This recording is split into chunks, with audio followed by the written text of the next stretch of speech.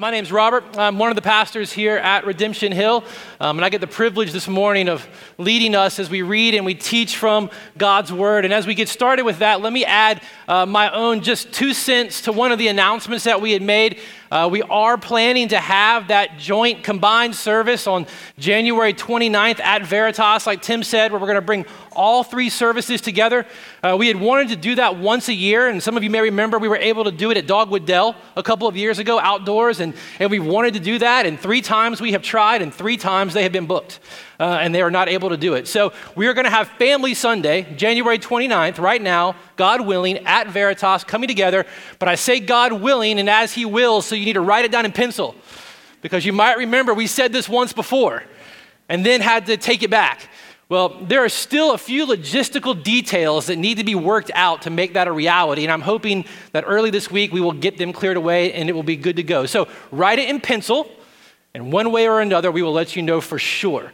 But that's what we're aiming to do, and that should be a good time for all of us. So I'm excited for that Sunday. That's going to be a good time. It's going to be a fun time together. I'm also excited this morning to be in God's Word with you. So if you've got your Bible, you want to make your way to the book of Judges. We are continuing in our journey through that Old Testament book. I guess I can still call it the 12 Judges of Christmas. We have ended the Christmas season, but we're not quite done yet. We're going to be in Judges chapter 11 this morning. And I'm excited because we're dealing with God's good and true and infallible word. And I was reminded this week in Paul's letter to the church in Rome that he reminded them that whatever was written in the former days was written for our instruction, that through endurance and through the encouragement of scriptures, we might have hope.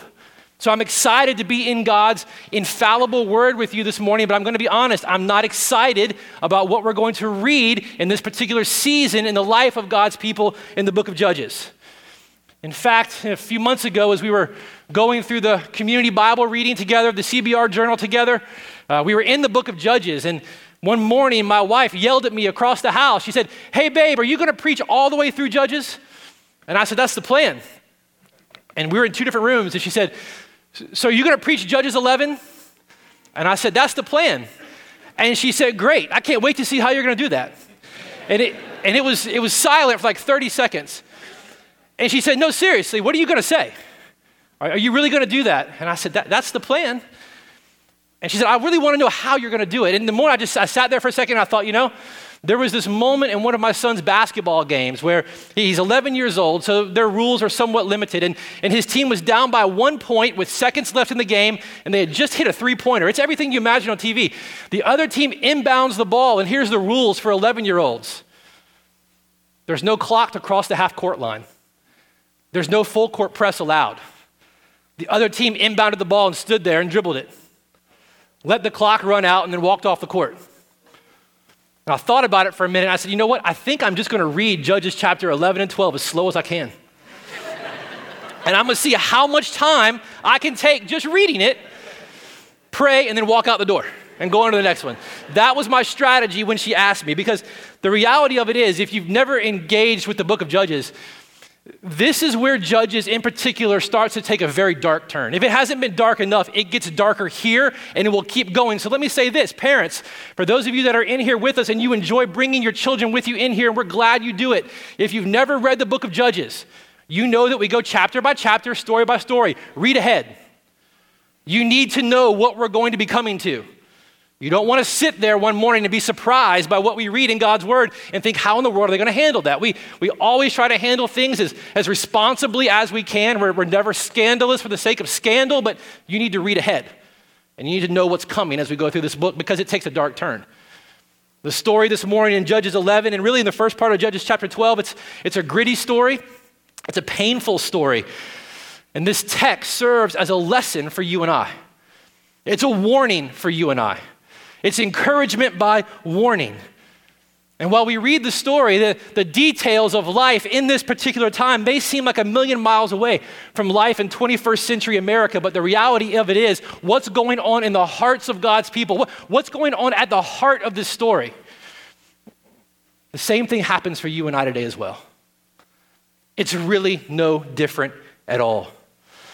I was reading a book this week by Michael Horton. Fantastic book called Christless Christianity. And And in it, Michael Horton said that his greatest concern right now for the church in America is that we're getting dangerously close to the place in everyday American church life where God is used as a personal resource rather than someone who's known, worshiped, enjoyed, and trusted. And he went on to say that while it's true the blood of the martyrs is the seed of the church, he said the assimilation of the church to the world silences its witness that God had prepared. Friends, that warning spoken so clearly by Michael Horton to us today is the warning of God's word in Judges chapter 11 and Judges chapter 12. That's what we're going to have to come face to face with this morning, the impact and the consequences when God's people trivialize God. The picture that's going to be put on display for us this morning is a picture of a heart that doesn't deny God. It doesn't outright deny his existence. It doesn't deny his reality. It doesn't even deny his word, but at heart it trivializes God. It's a picture of a heart that doesn't know God, doesn't enjoy God, doesn't trust God, and certainly doesn't worship God. Rather, it's a heart that thinks it can actually master God, that can use God. And what we're going to see in Judges chapter 11 and the beginning of Judges chapter 12, we are going to see that the consequences of such a drift are deadly. And the story this morning, it's not a pretty story. There's no bow I can put on it at the end. It's a painful story, but by God's grace, it serves as a warning for us, a lesson for us, for our instruction. So if you've got your Bible opened up already to Judges chapter 11, I want you just to look back a few verses to Judges chapter 10, starting in verse 17, because that's where the story of Judges 11 really kind of begins. Let me just show you this for a second. This is the problem that Judges chapter 11 is going to try to answer. Judges chapter 10, verse 17, it says, the Ammonites were called to arms, and they encamped in Gilead. And the people of Israel came together, and they encamped at Mizpah. So the Ammonites are preparing to come again now and go to battle with God's people near Gilead. So verse 18, the people, the leaders of Gilead, said to one another, who is the man who will begin to fight against the Ammonites? He shall be head over all the inhabitants of Gilead. Now, I love the question, who is the man? Just so you understand, in the big picture of the Bible, that's the question that people are looking to the answers for ever since Genesis chapter 3.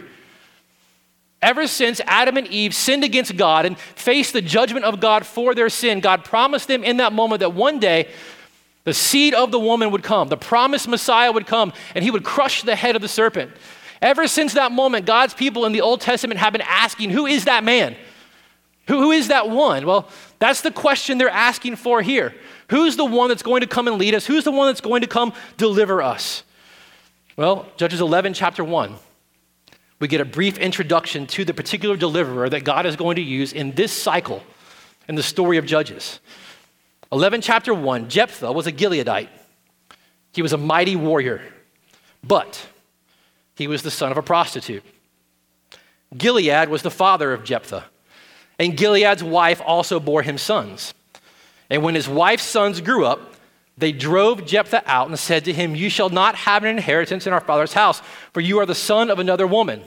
So here's the picture of the one that's going to be used in this time in the life of God's people. He's an illegitimate son born to a prostitute. And you can get the picture when his brothers, his half-brothers, grow up and realize what's going to come to them through their inheritance. It's going to be a lot bigger if they can get rid of one other person. So they set Jephthah aside, the illegitimate son, outcast from his own family. Verse 3 says that Jephthah fled at this point from his brothers, and he lived in the land of Tob. And worthless fellows collected around Jephthah and went out with him. Jephthah was an outcast from his family, and what we learn in verse 3 here in chapter 11 is that he was also an outlaw. Evidently, as a mighty warrior, he was very good at certain things. And so when he found himself in Tob and men went out with him, worthless men went out with him, what it's talking about is that they were bandits, banditos. They went out on raids. They went and stole people's property. Jephthah was a mighty warrior leading a collection of bandits, a collection of outlaws. That little introduction helps you to understand what's going to happen next in the story. In verse 4, after a time, the Ammonites who had set up camp against Israel near Gilead, they made war against Israel. And when the Ammonites made war against Israel, the elders of Gilead went to bring Jephthah from the land of Tob. Now, do you get the picture? You got to read it like a human. Jephthah's brothers don't want him around because he's going to cut into their inheritance. So they send him out. He's an outcast from his family. He winds up in Tob as an outlaw, leading a group of outlaws. When his kinsmen end up having to face war against the Ammonites and realize that they can't do it, now all of a sudden it's convenient to know old Jephthah. They don't want him around for dinner. They don't want him at family reunions, but when their back is against the wall and they're in a dark alley against someone that they know they can't beat, they go calling for Jephthah. He's kind of, if you're a TV fan, he's like the Jack Bauer in the story. You don't want him around. He's not the one you invite over for dinner. But when someone hides a nuke in DC and it's going to go off in 15 hours, he's the one you call. And it doesn't matter how much of a mess he makes. That's Jephthah. And he realizes it. He knows what they're thinking. One thing to understand about Jephthah as we go through the story, he's not a stupid man. He's a very smart man. And he realizes what's happening here. So in verse 6, they come to him and they say, hey, Jephthah, come be our leader that we might fight against the Ammonites. But Jephthah said to the elders of Gilead, do you not hate me and drive me out of my father's house? Why have you now come to me when you're in distress? Well, he's slick. That's not a real question. You realize that, right? Like, now you want me, right? I thought you hated me. Well, now you're in trouble when you want me to come back, huh? And the elders of Gilead said to him, well, that's why we've turned to you now, that you can go out with us and fight against the Ammonites and be our head over all the inhabitants of Gilead. And Jephthah said to the elders of Gilead, if you bring me home to fight against the Ammonites and the Lord gives them over to me, I will be your head. And the elders of Gilead said to Jephthah, the Lord will be witness between us if we do not do as you say. So Jephthah went with the elders of Gilead, and the people made him head and leader over them. And Jephthah spoke all of his words before the Lord at Mizpah. So you catch the story. They make a pitch to him to get him to come back. If you come back, you can be our leader. If you take us into battle and you're victorious over the Ammonites, you will be the head over all the tribe. We kicked you out once because you were a half-brother, but if you come and save us in this point and God gives our enemies over to us through your leadership, you can be our head. And Jephthah says, that's a good deal. I'll take my talents back to Gilead now. And Jephthah goes to Gilead. He's going to be their leader. He's going to lead them in battle. So with all of that sorted out, Jephthah now tries to sort out the problem with the king of the Ammonites. You're going to find that in chapter 11, verses 12 through 28. And what you'll realize, and it's important for the whole story, Jephthah is very good with his words. The way this story normally gets taught, for anyone who's familiar with it, it seems to make a picture of Jephthah overall when we get to the end, that he wasn't very good with his words. He wasn't very good with his mouth. It's the exact opposite. He negotiates a good deal with the tribe of Gilead. He's going to be their leader. Now he's going to negotiate a deal with the king of the Ammonites. He's going to see if he can't sort this out without going to battle. So verses 12 through 28, Jephthah, it says in verse 12, sends a messenger to the king and says, what do you have against me? That you've come against me to fight in my land. Now, notice the posture Jephthah's already assuming. He's put himself on equal footing with the king of the Ammonites. What do you have against me? You're coming to my land. Well, the king responds with an accusation. This is the source of the entire problem from the Ammonite position. The king of the Ammonites answers the messengers of Jephthah, saying, because Israel, on coming up from Egypt, took away my land from the Arnon to the Jabbok River and to the Jordan. Now, here's what I want. I want you to restore my land to me peacefully. So the king of the Ammonites is coming to make war against God's people in that region, and he's saying he's doing it because when God delivered his people out of slavery in Egypt and led them through the land, they crossed the Jordan into the land of promise, that they actually took his land hundreds of years ago, but now he wants it back. And he wants them to give it back peacefully. Now in verses 14 through 17, we won't go through them in detail here. I'll give you the big picture because the story is getting us somewhere else. The way that Jephthah responds helps us to see, again, the man is good with his words. He tries diplomacy with the king first. So if you go and you read 14 through 27, you'll see that Jephthah responds to the king's accusation really with kind of a threefold response. He's got a theological answer, he's got a historical answer, and then again, he's kind of got a backhanded challenge. Jephthah will respond to the king and say, from a historical perspective, actually, the land that God gave us belonged to the Amorites, not the Ammonites. It wasn't actually your land. The land that God gave us when we crossed over and settled, it wasn't yours to begin with. But then secondly, he's got a theological point that he wants to drive home to the king. The Lord, he said, dispossessed the people of the land and gave it to us. We didn't take it from anybody. God gave it to us, but in the first place, it wasn't yours to begin with. But then Jephthah, he's kind of got this interesting little backhanded challenge to the king here. He says in verse 24, will you not possess what Chemosh your God gives you to possess? And all that the Lord our God has dispossessed before us, we will possess. So that seems to be the culmination of his diplomacy. How about you take what your God gives you, and we'll take what our God gives us, and we'll all live happily ever after. Well, here's the thing. Chemosh was not their God. So people throughout the centuries have tried to wonder, well, was a mistake made here? Did he mean one thing and say something else, but we just left it in there because of the story? It's not what happened at all. History and a broader picture of what was going on in the Old Testament will kind of help unfold what Jephthah's saying right here. You see, Molech was their god, not Chemosh.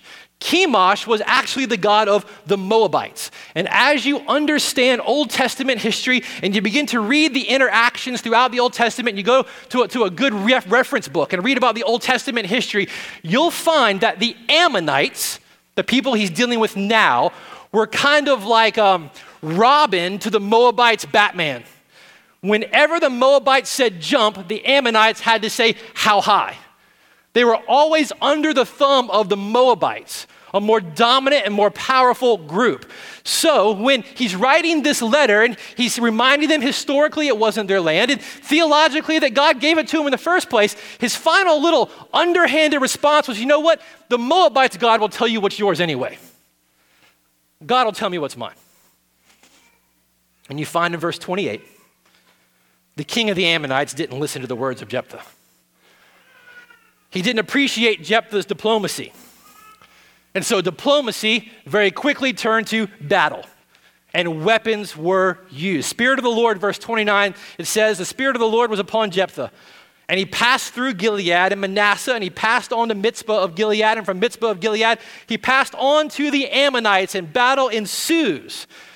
And if you look down at verse 32, it says, Jephthah crossed over to the Ammonites to fight against them, and the Lord gave them into his hand.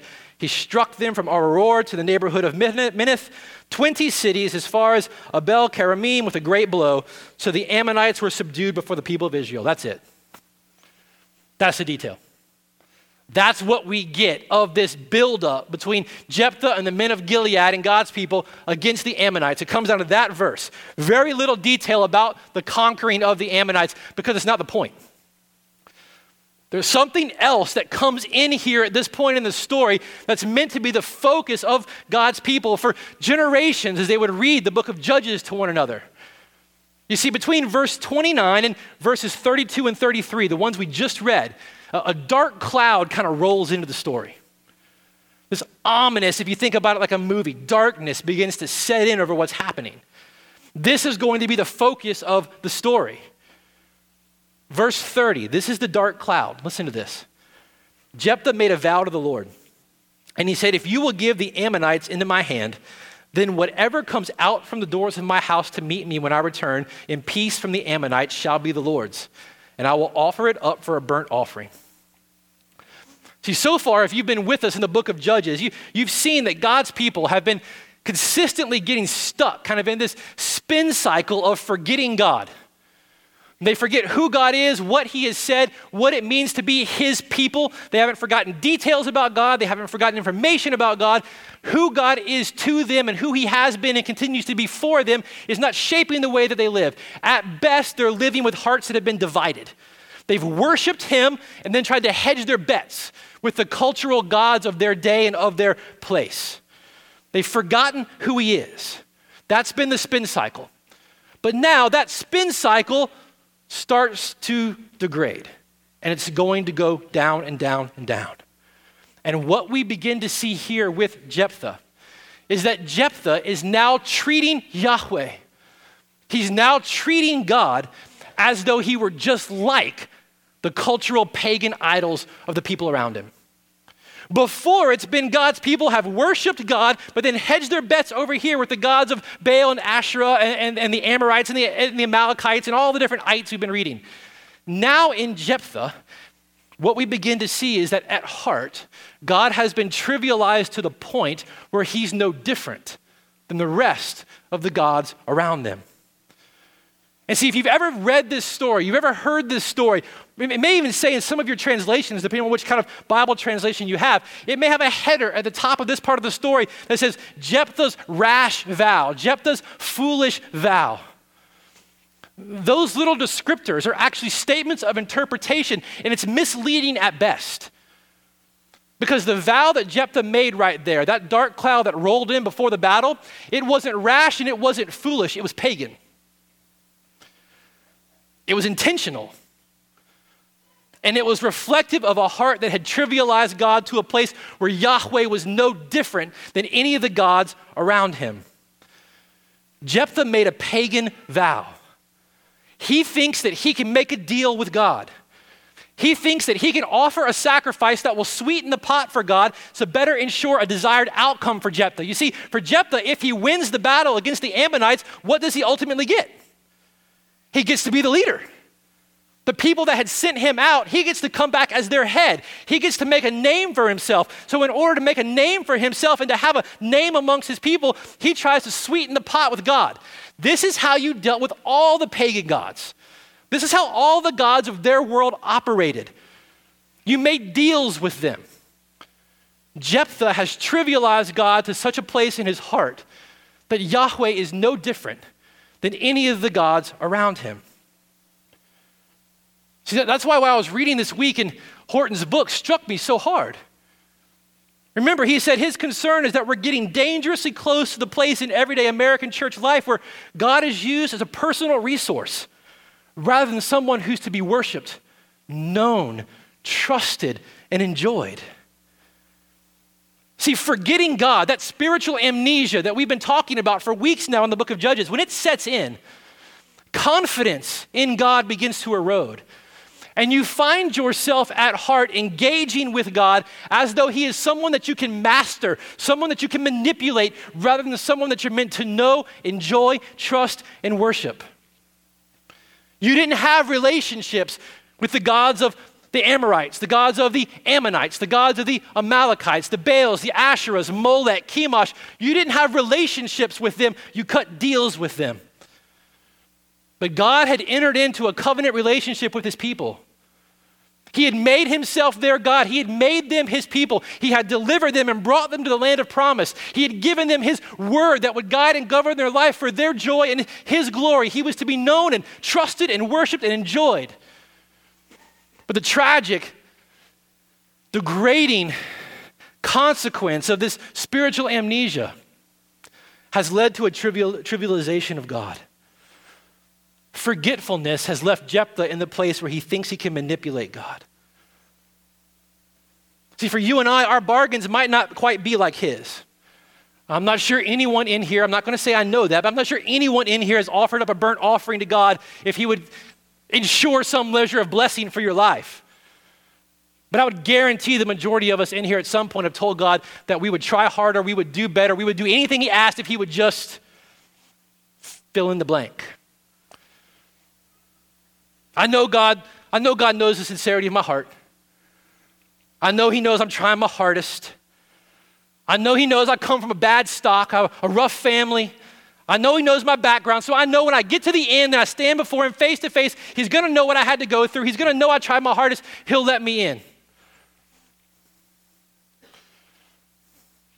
Forgetfulness and amnesia leads to a place where God is one to be mastered, manipulated, but not known and trusted. And that kind of trivialization is a sure sign, or at least a signal at best, of an increasing assimilation in heart to the cultural gods of our day.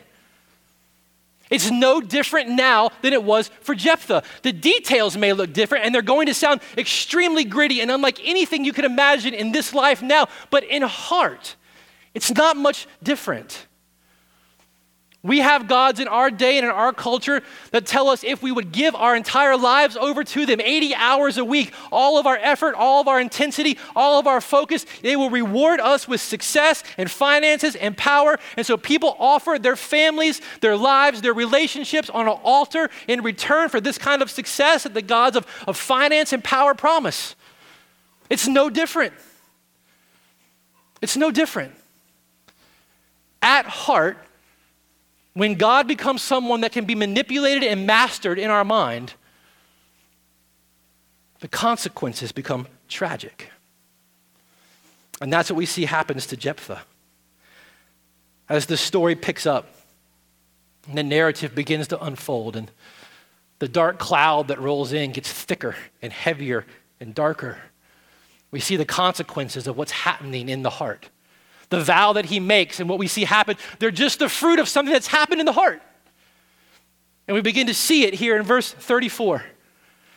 Verse 34, Jephthah came to his home in Mizpah, and behold, his daughter came out to meet him with tambourines and dances. She was his only child. Besides her, he had neither son nor daughter. And as soon as he saw her, he tore his clothes and he said, "Alas, my daughter, you've brought me very low. And you've become the cause of great trouble to me, for I've opened my mouth to the Lord and I can't take back my vow." I mean, do you hear, at least in the moment, he realizes what he's done. His daughter comes out of the house and he blames her for it. You catch that? He blames her for coming out of the house. Verse 36, she says to him, "My father, you've opened your mouth to the Lord. Do to me according to what has gone out of your mouth. Now the Lord has avenged you on your enemies, on the Ammonites." So she said to her father, "Let this thing be done for me, though. Leave me alone 2 months, that I may go up and down on the mountains and weep for my virginity, and I and my companions." So he said, "Go." And he sent her away for 2 months, and she departed, she and her companions, and they wept for her virginity on the mountains. And at the end of 2 months, she returned to her father, who did with her according to his vow that he had made. That's the only detail we get. She had never known a man. And it became a custom in Israel. And the daughters of Israel went year by year to lament the daughter of Jephthah the Gileadite 4 days in the year. Now, if you've never read Judges, I'm going to give you a few seconds to just digest what we just read.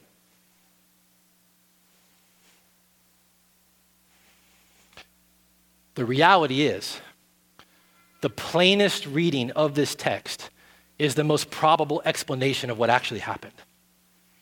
If you've been around Judges at all, you've probably come across different attempts that people have made throughout the centuries to try to figure out exactly what was going on here. Maybe, according to the grammar of the actual text, Jephthah intended or thought in his mind an animal was going to come out and meet him first. So when he makes this particular vow to offer up this burnt offering to the Lord, in his mind, he thinks an animal is going to be what's coming out of his house, because sometimes in those days, there were pens in the front of houses where certain animals were kept. The whole house, the whole complex was considered the home, not just a place where you slept and ate. So it was conceivable grammatically that maybe an animal would come out, but it's not conceivable grammatically that an animal would come out to meet him. The way that that language is particularly used, it's always used of a human interaction. It's not conceivable, though emotionally it seems better, if we take him off the hook of thinking that an animal was going to come. More plausible attempts have been made grammatically to try to understand what it was he was saying and what it was he was offering here, and saying that he was actually offering up, in the end, his daughter's future potentials and marriage. When he realizes what has happened, and he realizes that it's daughter that's come out. Way that we understand what it was he actually vowed was that he set her aside for service to the Lord at the tabernacle with the priest for the rest of her life. She would never know a man, never get married, never have children. There were instances in the Old Testament, and you'll read them throughout the Old Testament, where people did dedicate family members or children to tabernacle service. That must be what he did. That's why when she went away, she wept for her virginity. She's not going to get married, wasn't going to have kids. Well, it's probable, but it's not the most plausible. Because he said he was going to offer up whatever came out of his house as a burnt offering to the Lord. And the reality of it is, when you go back and read the grammar and deal with what is actually being said, Jephthah had a human sacrifice in mind when he made this vow to the Lord. The grammar that he uses here is only used in context with human encounters. He intends to offer God a sacrifice for victory. I will offer this sacrifice to you if you bring me this victory. You bring me this victory. Remember, I get to become head. I get to become the leader. I would assume, and I say assume because you can't know for sure because it doesn't say it. I would assume in his mind, he did not think that his daughter would be the first person out the door. One of his servants, maybe. Maybe one of the other worthless fellows that was always with him that may have stayed behind at the house to watch over the house. Whatever it was, he intended a human sacrifice, as deplorable as that is. The other ones sound good because this is an emotionally charged story. They're plausible, but I don't think they're actually probable or the best reading. See, Jephthah was completely assimilated to the world around him. Yahweh had just become another deity to him. And in an effort to secure his name and his position, he was willing to sacrifice to Yahweh anything that it would take to secure success and blessing. That's what's going on here. God's people, who he had set his heart and his affection on, who he had delivered and brought to the place that he had promised, who had given his word and his relationship to, that the nations might be blessed through them, they have now become so assimilated to the world around them that the witness of God through them has been completely silenced. God is just another deity to be mastered and manipulated. That's why Jephthah made that vow. But here's the thing that you've got to deal with. That's why he made it, right? Completely assimilated, treating God as he was just another pagan deity. Why did he keep it?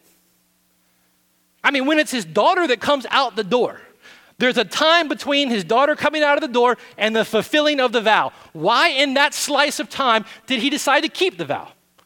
Why didn't he just break the vow when he realized that it was his daughter that came out of the door? Why didn't he just say, forget what I said before? I'm not going to do that.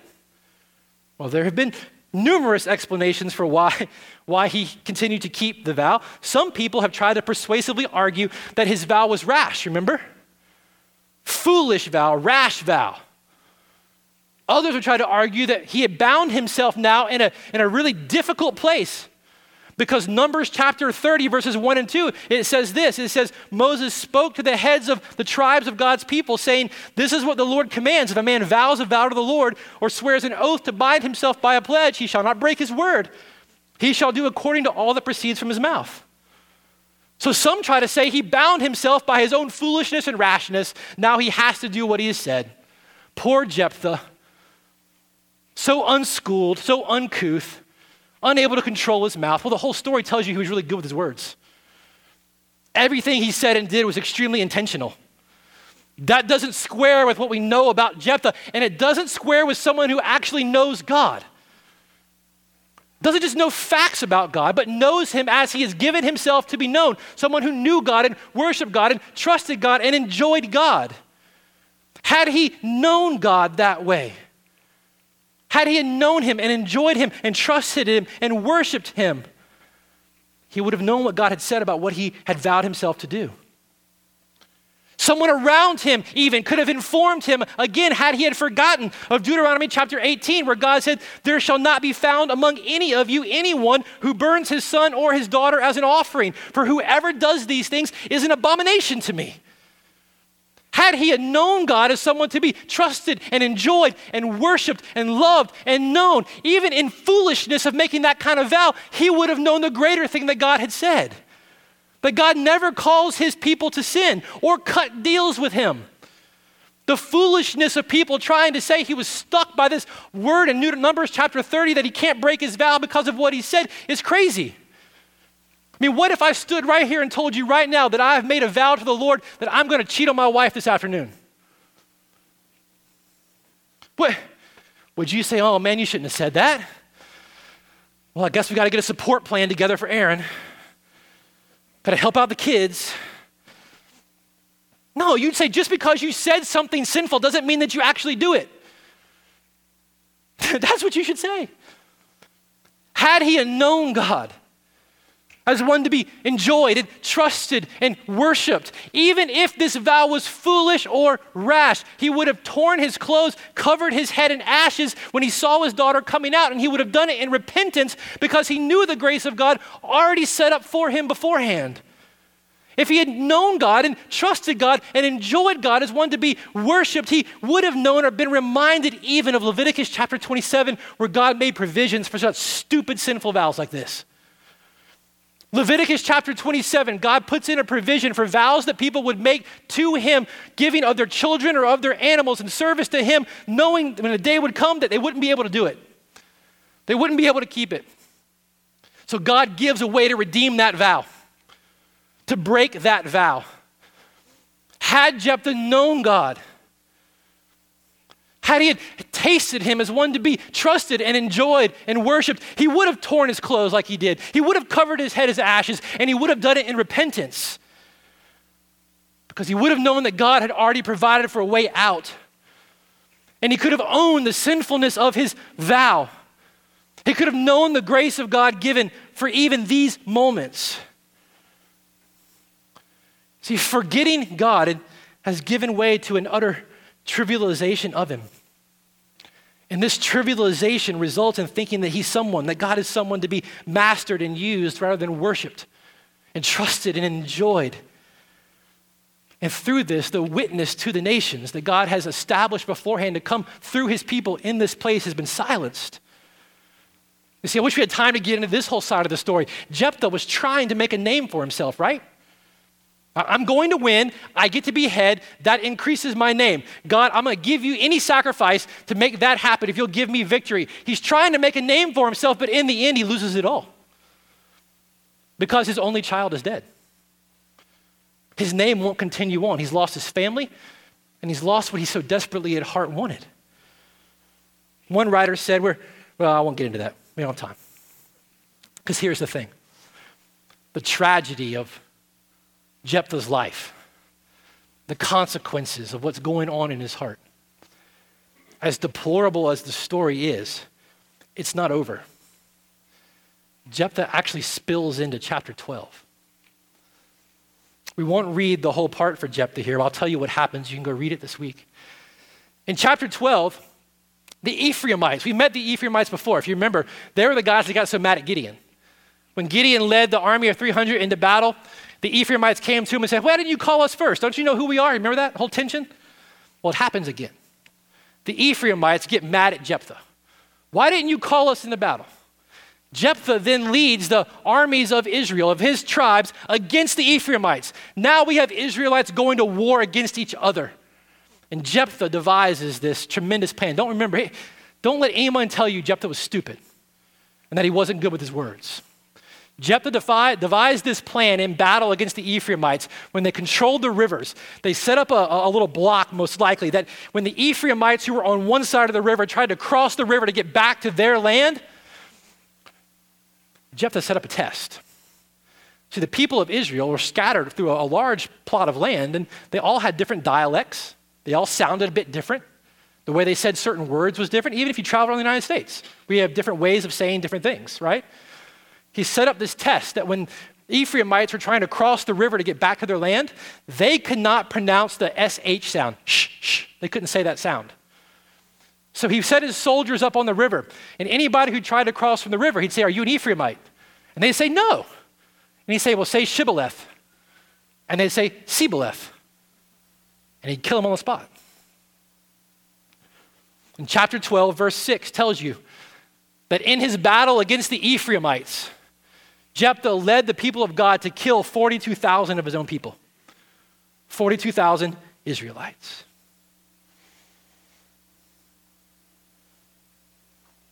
We're watching the consequences when the heart begins to trivialize the reality of who God is.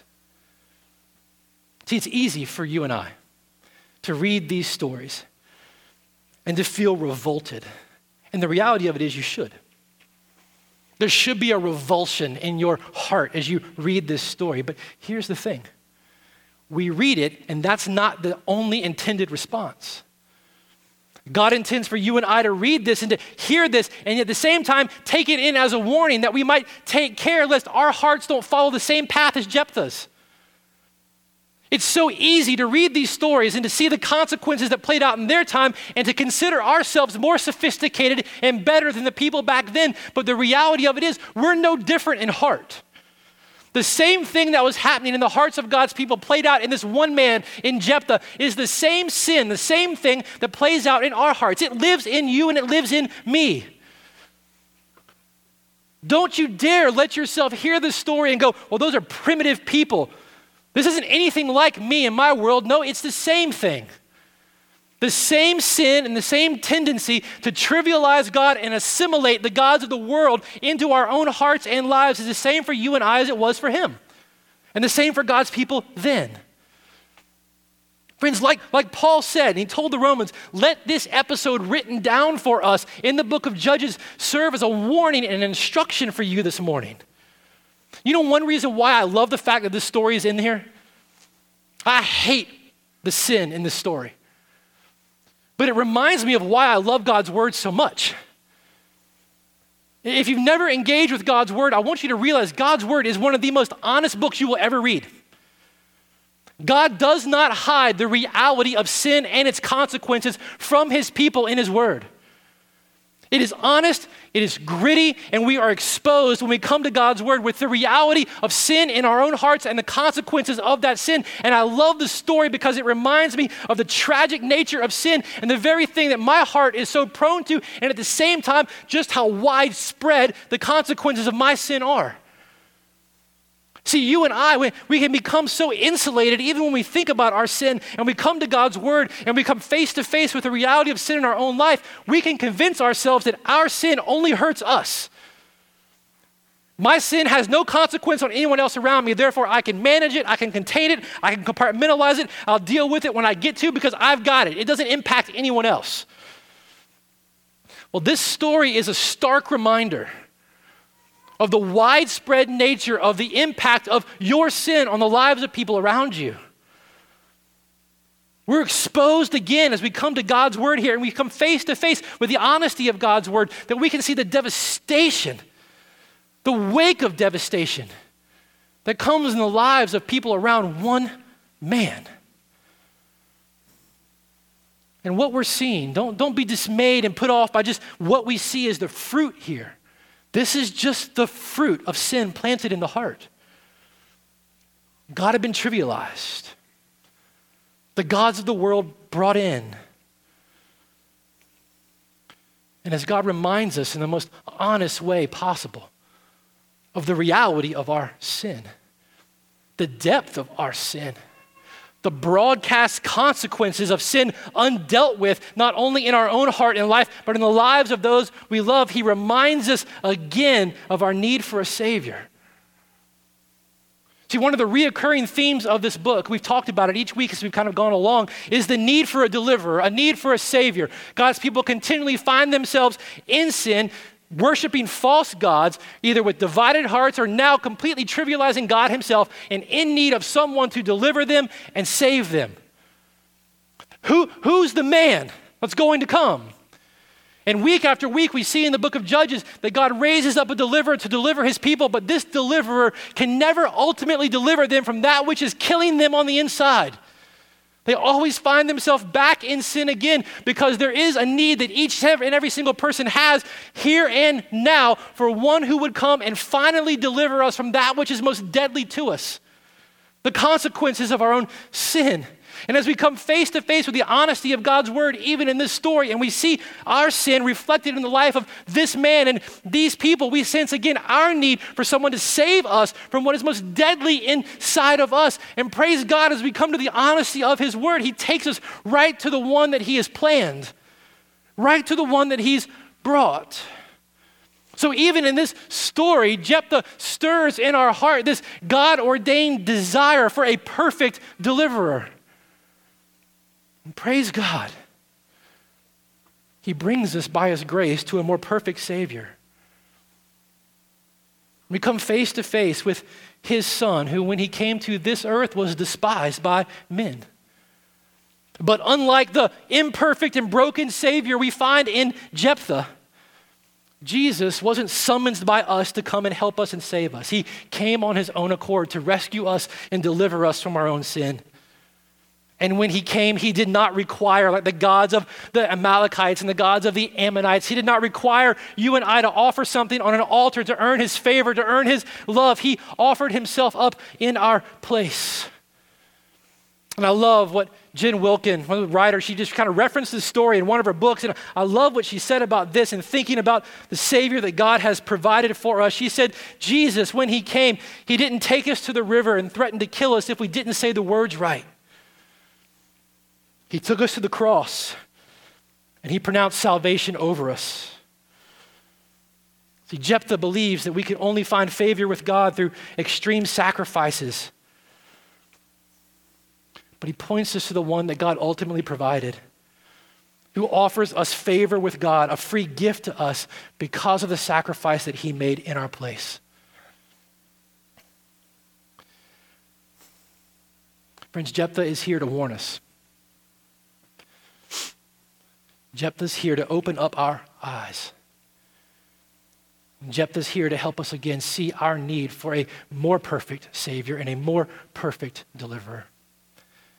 And this morning, you and I have the privilege to respond to the grace that God has provided for us in his Son together as a family in just a moment as we receive communion together, remembering the perfect, the more perfect Savior and deliverer that he has provided in his Son and the sacrifice that his Son has made in our place for our sin.